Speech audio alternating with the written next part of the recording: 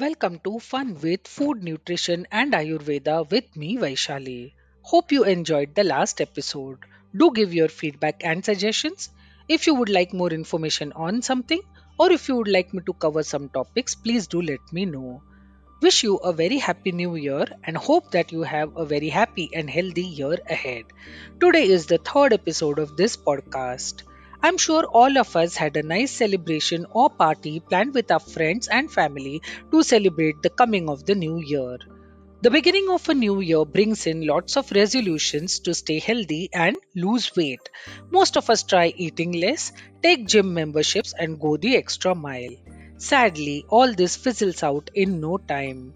Nothing that starts suddenly and drastically will last long.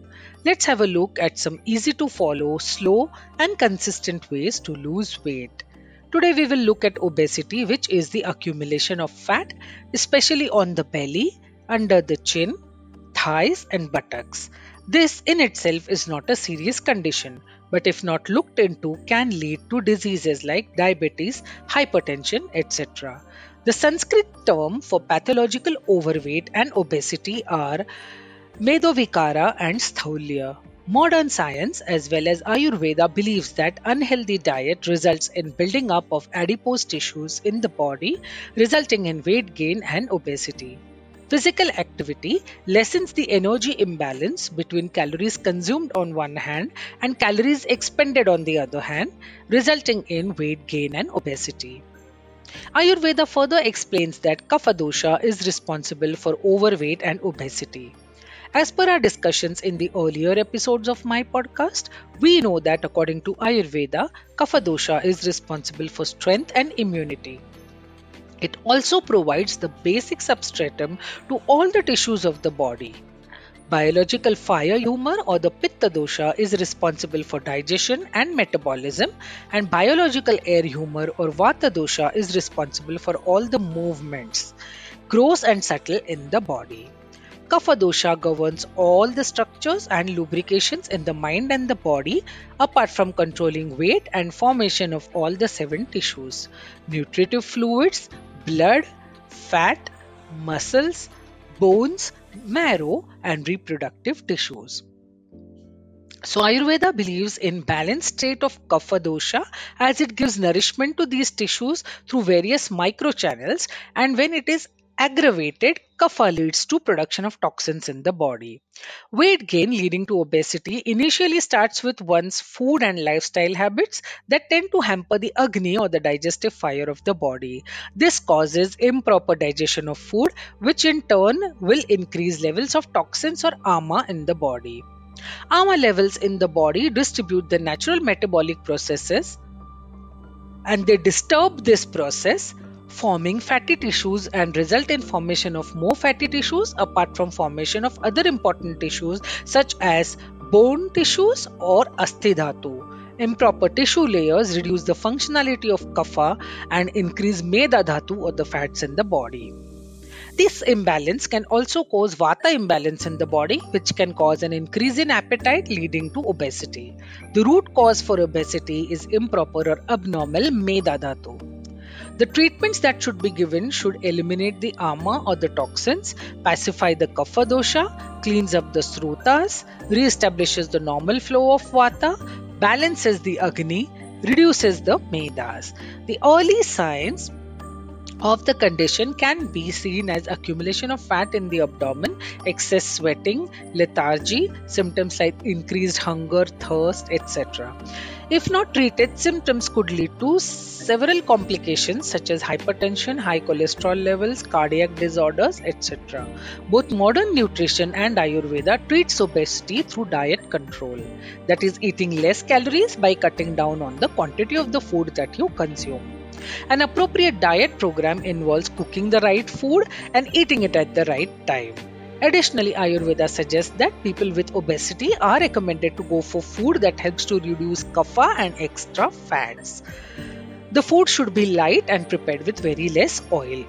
A few herbs can be added to the diet such as turmeric, cinnamon, ginger, pepper, and coriander.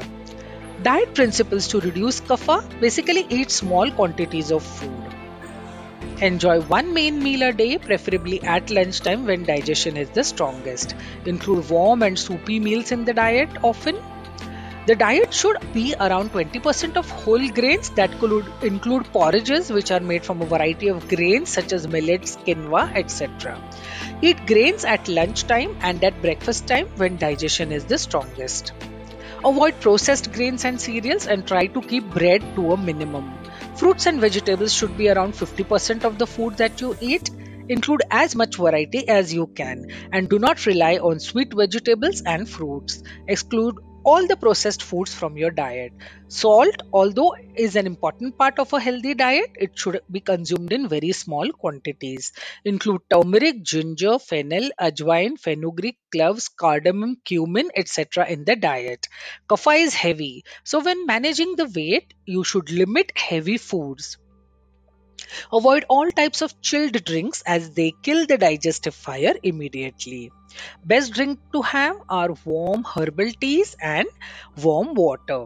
Avoid alcohol and stimulants like coffee. Avoid sugar and artificial sweeteners. Include more salads in the diet. The best time to again include diets or eat salads is at lunchtime when digestion is the strongest. Drink warm water with a small quantity of lemon juice and black salt in the morning, and exercise frequently. Other Ayurvedic remedies are Udvartanam therapy that uses herbal powder mixed with warm oil. The herbal paste is spread in a synchronized way to give a whole body massage with special attention to areas of increased fat deposits. Post the therapy, you are given a steam bath where you lose a lot of excess water in the body by sweating. Second is Kashaya Vasti, which includes enema using medicated decoction. Kashaya means medicated decoction, and Vasti means to administer the medicine through the rectum. Then is Vamana. Vamana helps in eliminating the vitiated Kapha dosha. Virechana, purgation, which helps in eliminating the vitiated pitta. A considerable amount of kapha also gets eliminated. Then comes Nasya, which helps to eliminate the vitiated dosha, especially kapha from the head and the neck region. Apart from these Ayurvedic treatments, medicines like Gugulu, Triphala, Garcinia Cambodia, Punarnava, etc. help in melting the belly fat. Doing yoga, breathing, pranayama and Surya Namaskar along with Kapalbhati will help in losing weight. If this is not possible, a good brisk walk of 45 minutes or any light exercise daily is recommended.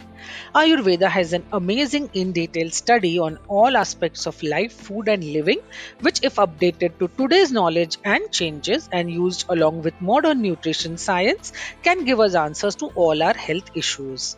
My attempt through this channel is to link nutrition and Ayurveda and try to use them to lead a healthy life.